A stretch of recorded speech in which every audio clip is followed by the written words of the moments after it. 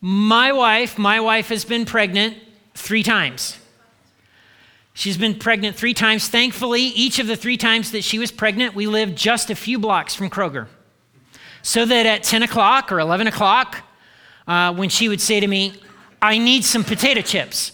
Yes, ma'am. And off in the car I would go. Then I could get some potato chips. And that made sense, the potato chip runs. There were other runs that made no sense at all. But I was glad to only be a few blocks away. One of the weirder ones was various kinds of fruit, like kiwi or mandarin oranges. Really? Yes, sing, boom, off I go, okay? So if you're not aware of this, by the way, pregnancy cravings are a thing. I know this because I'm married to someone who's been pregnant several times. According to Google, the top 10 cravings last year were, in order, chocolate, pickles and potato chips together, eggs, cheese, bacon, lemons, ice cream, fruit, chili peppers, peanut butter, ends the list.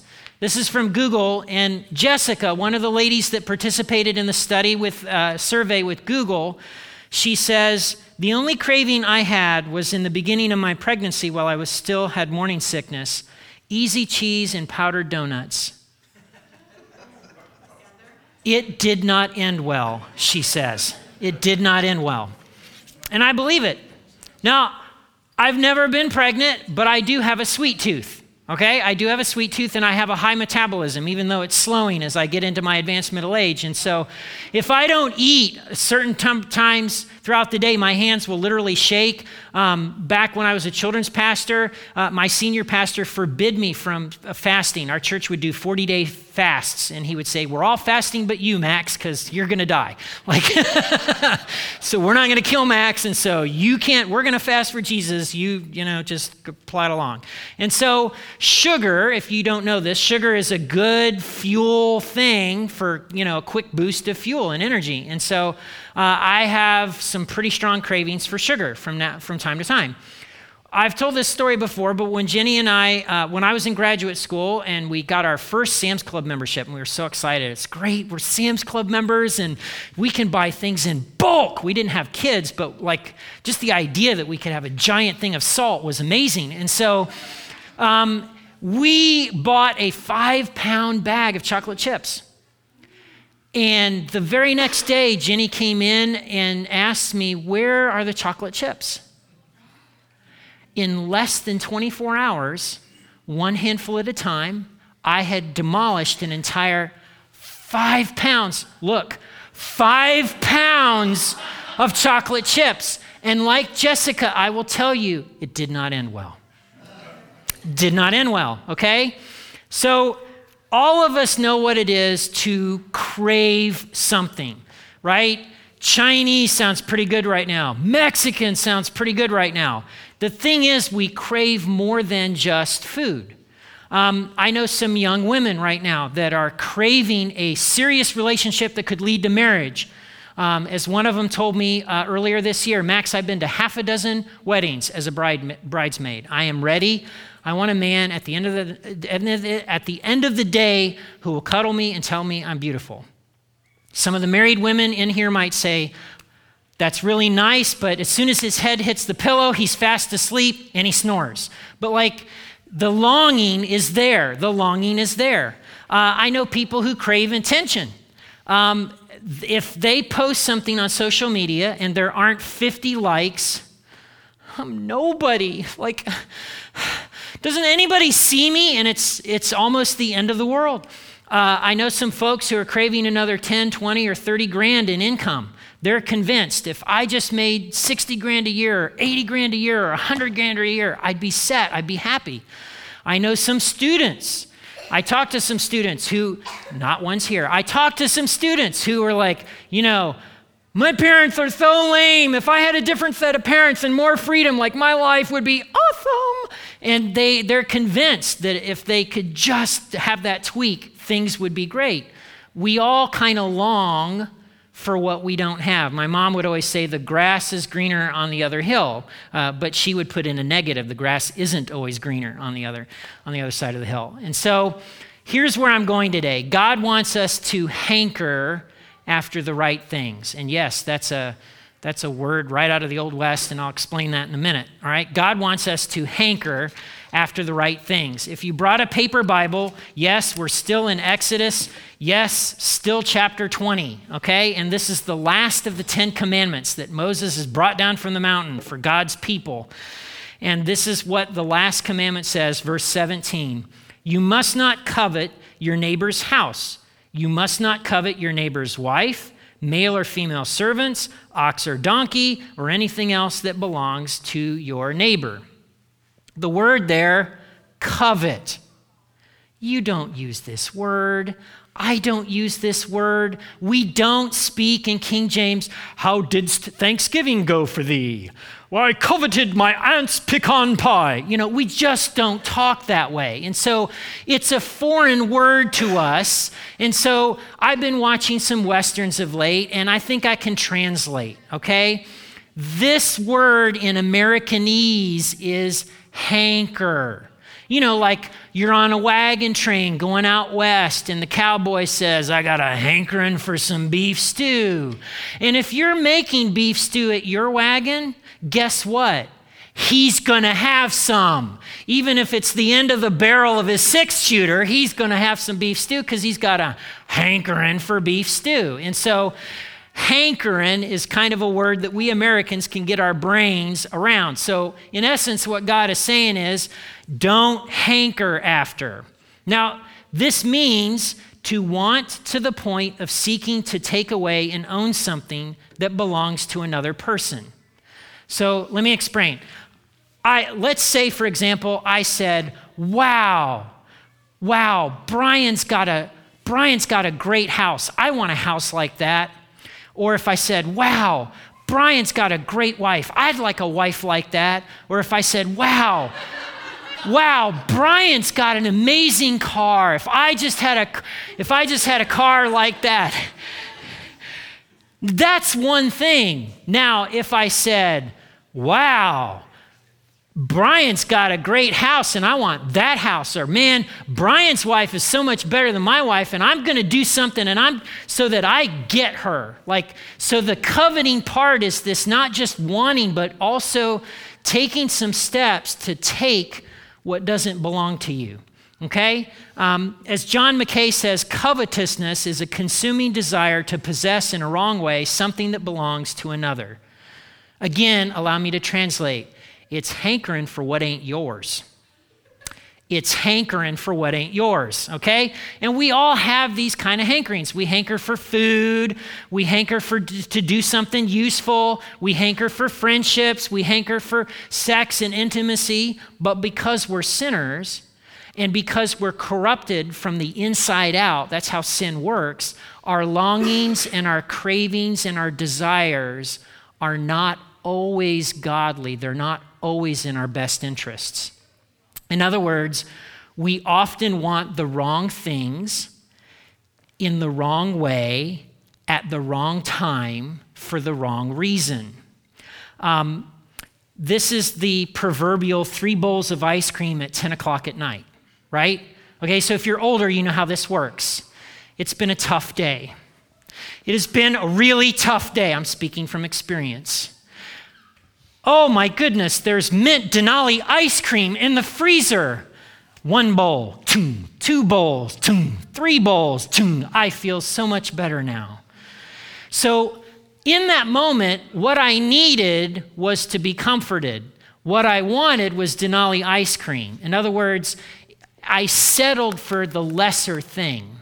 My hankering was out of order. I was hankering after the wrong thing. If you don't believe me, just volunteer in the nursery, okay? So I think if I explain toddlers, this will be really, really clear. Toddlers show us how this works. They do. Toddlers show us how this works. This is what Phil Ryken, who got this right, classmate of mine, he writes this. He says, nothing arouses a child's interest in a toy like seeing it in the hands of another child. So what will play out in the nursery is that Amelia will have a train and I will toddle along and I will want that train. I want Amelia's train. I don't want the 15 million toys that are on the floor. I want what Amelia has. She's playing with it, and so it looks like she's having fun. And so what do? I take the train. And now Amelia's crying, and then it's like carnage, right? And that's how it plays out with toddlers. We grown-ups just do a grown-up version of that. We really do. We just do a grown-up version of that. So let me mark the pathway out, right? It starts with we get a hankering for something that ain't ours. We have a desire, a wrong desire. We see something that we want, and then we start thinking about it. You know, it'd be really great if only, and then before we know it, it's all like we think about it a lot. It's dominating our thoughts, and we're just convinced, man, if we just had, everything would fall into place. And it ends with an obsession. I've got to have this. We see this play out in the life of a man in the Old Testament named Ahab. Ahab was a king of Israel. Ahab notices a vineyard that isn't his. Now, there was a man named Naboth from Jezreel who owned a vineyard in Jezreel beside the palace of King Ahab of Samaria. One day, Ahab said to Naboth, "Since your vineyard is so convenient to my palace, I'd like to buy it and use it as a vegetable garden. I will give you a better vineyard in exchange, or if you prefer, I'll pay you for it."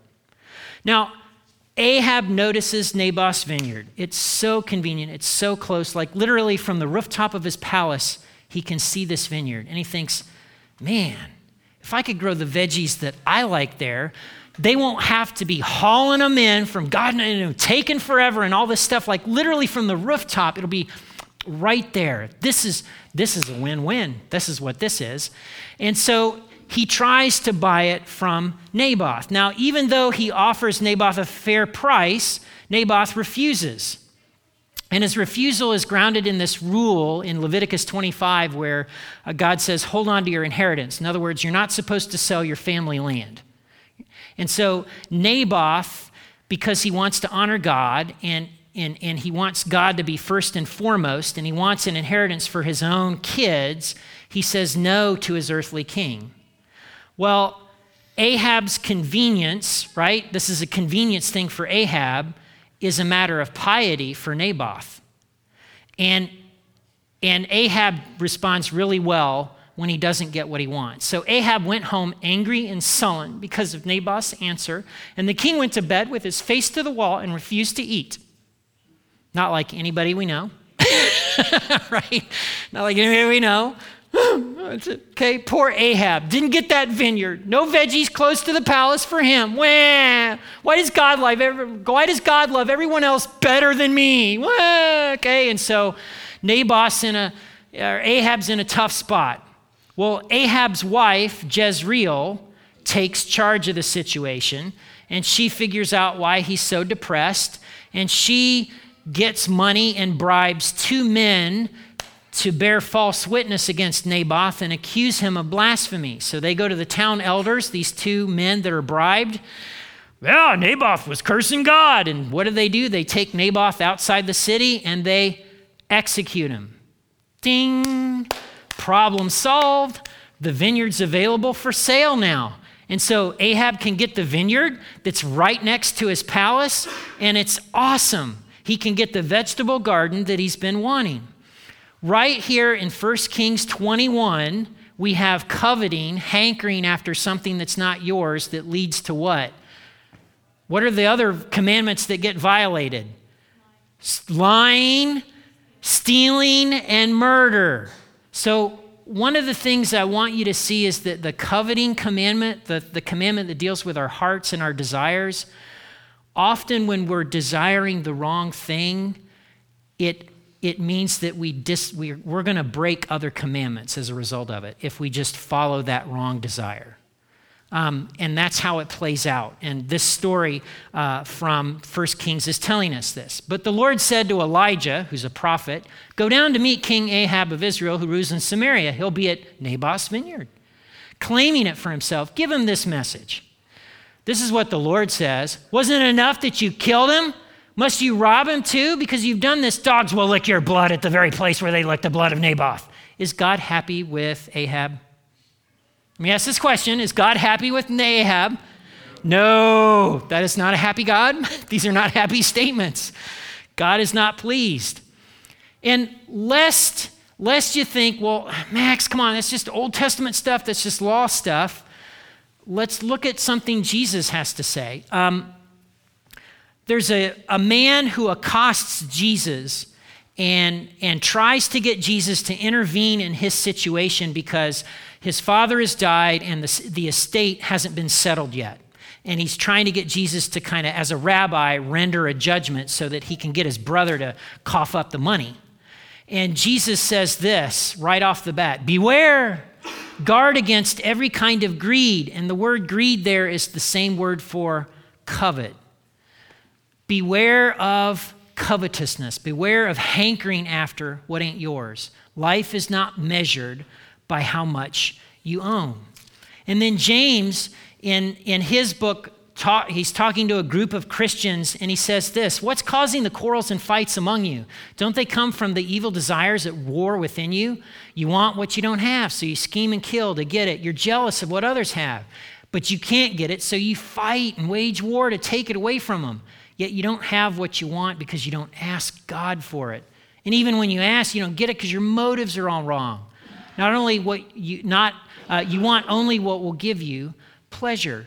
And James is saying here, it's covetousness, it's hankering after the wrong things that's causing all these quarrels and fights to break out among the early believers in this community of faith.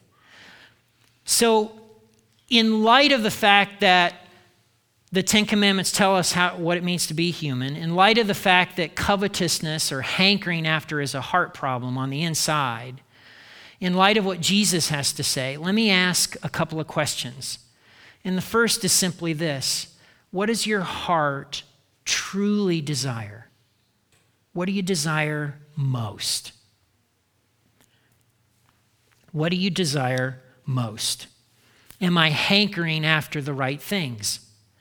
And then a good second question for that is, where will my desires lead me? These hankerings that I have, what I'm longing for, is it going to lead me toward God, or are these things going to lead me away from God? Where are my desires leading me? So I like things to be practical. So here's the practical part, right? Okay, so in light of this 10th commandment, in light of this issue that we have in our hearts, I want to suggest to all of you who are students, the chips at the Mexican restaurant are teaching us something. Here's what I mean. You're really, really hungry. You're starving. And Mexican sounds awesome. And so you go to La Hacienda or you go to Fiesta Mexico and you're there and you sit at the table and you're thinking to yourself, fajitas. Come into the table, sizzling, and it's got the beef or the chicken and the peppers, or you're thinking tacos al pastor, comfort food, the Mexican way. And so you sit at the table, and one of the first things they do is they bring this basket or this bowl of chips. And and the guy's taking the drink orders, and he goes away. Hey, we need another basket. We need another basket of chips. And they bring you another one. And they come back and they take your order, and you're like, oh. And you order something that's not just going to be one plate. It's going to be 2 plates. It's so much food, it's going to take 2 plates to come to the table. And, this is great. We need one more basket of chips. And they come and bring the other chips. And then the food comes, and, it smells so good. And it looks great. And halfway through, you realize what? I can't eat it because I'm already full. And I'm full of chips. The chips at the Mexican restaurant are trying to teach us something. We will often settle for something lesser when we let our desires and drives drive us. This is what Augustine was trying to get at in his book, The Confessions, right?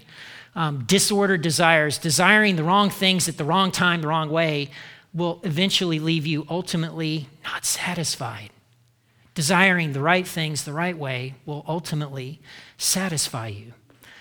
So the chips at the Mexican restaurant are trying to teach us something. The second thing is instead of asking, why don't I have, ask, how's come I've got 2 of? So I don't, there's a kayak I really, really want. And every time I teach an extra class at Asbury, I think I'm going to buy it. And then it always goes to like kid expenses, right? But I have more than one kayak. I'm set. So like for me to go, right? To focus on what I don't have is not good. It's better for me to focus on what I do have. And one of the great blessings of that is this year, because I've got more than 2 boats, like one has been living at a friend's house who's been using it to kind of get away and center himself. And it's just been lent out, and I can do that. So, right, instead of asking why you don't have something, the better question to ask is, why do I have 2 of, and then fill in the blank. Anytime you have more than 1 of something, you should ask, why do I have 2 of this? And we all know this from being Mr. Rogers' neighborhood or being in kindergarten. If you have 2 of something and your friend has 0 of something, what does God want you to do?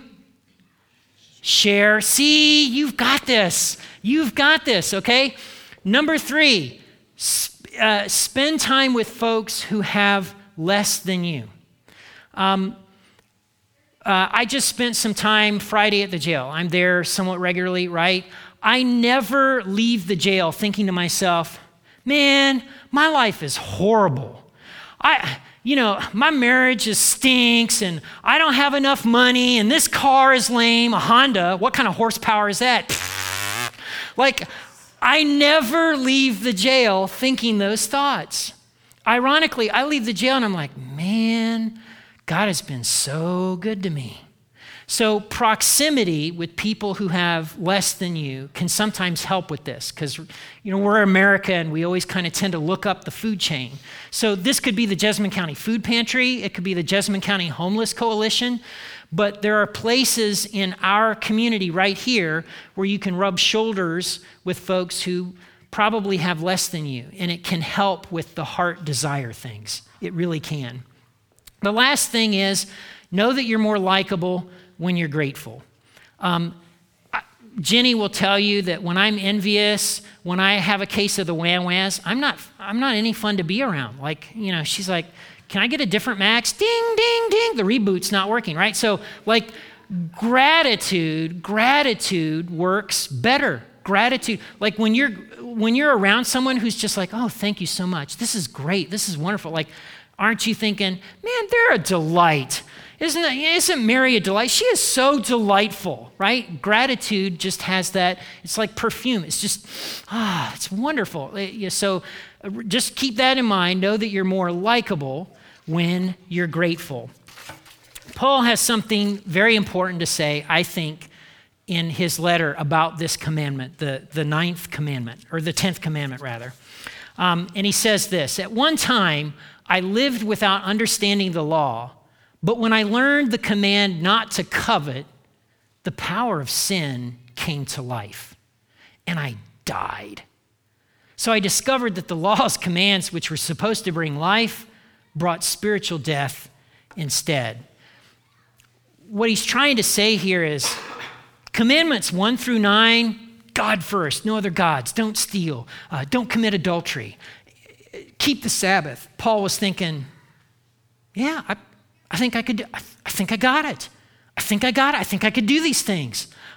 And he says, it's this commandment that dealt with my heart that caused me to realize, I desire like all kinds of things that are not cool. And I've got a problem in my heart and I can't do this on my own. I need God's help. I need God to change me from the inside out. And so he's saying something very powerful. I know what this is. So I'm at an age now where I can reflect a little bit about younger days in my life. When I was young, like many young people today, I wanted to be famous and somewhat wealthy. I really did. If you ask me today what I want people to be really sorry to see me go. When it's done, when it's my time to go, I would like it to be the case that people are like a big case of boo-hoos because I lived life really well and I was generous and I was the kind of person that causes that to happen. So what my desires have changed over time. And that's not me, that's God, okay? And if God can do that for me, God can do so much more for you. He really can, I'm telling you. Phil Ryken writes this. He says, so much of our frustration in life comes from wanting things that God has not given us. Ahab thought, if only I had Naboth's vineyard, I'd be happy. All our discontent comes from that same kind of reasoning, if only.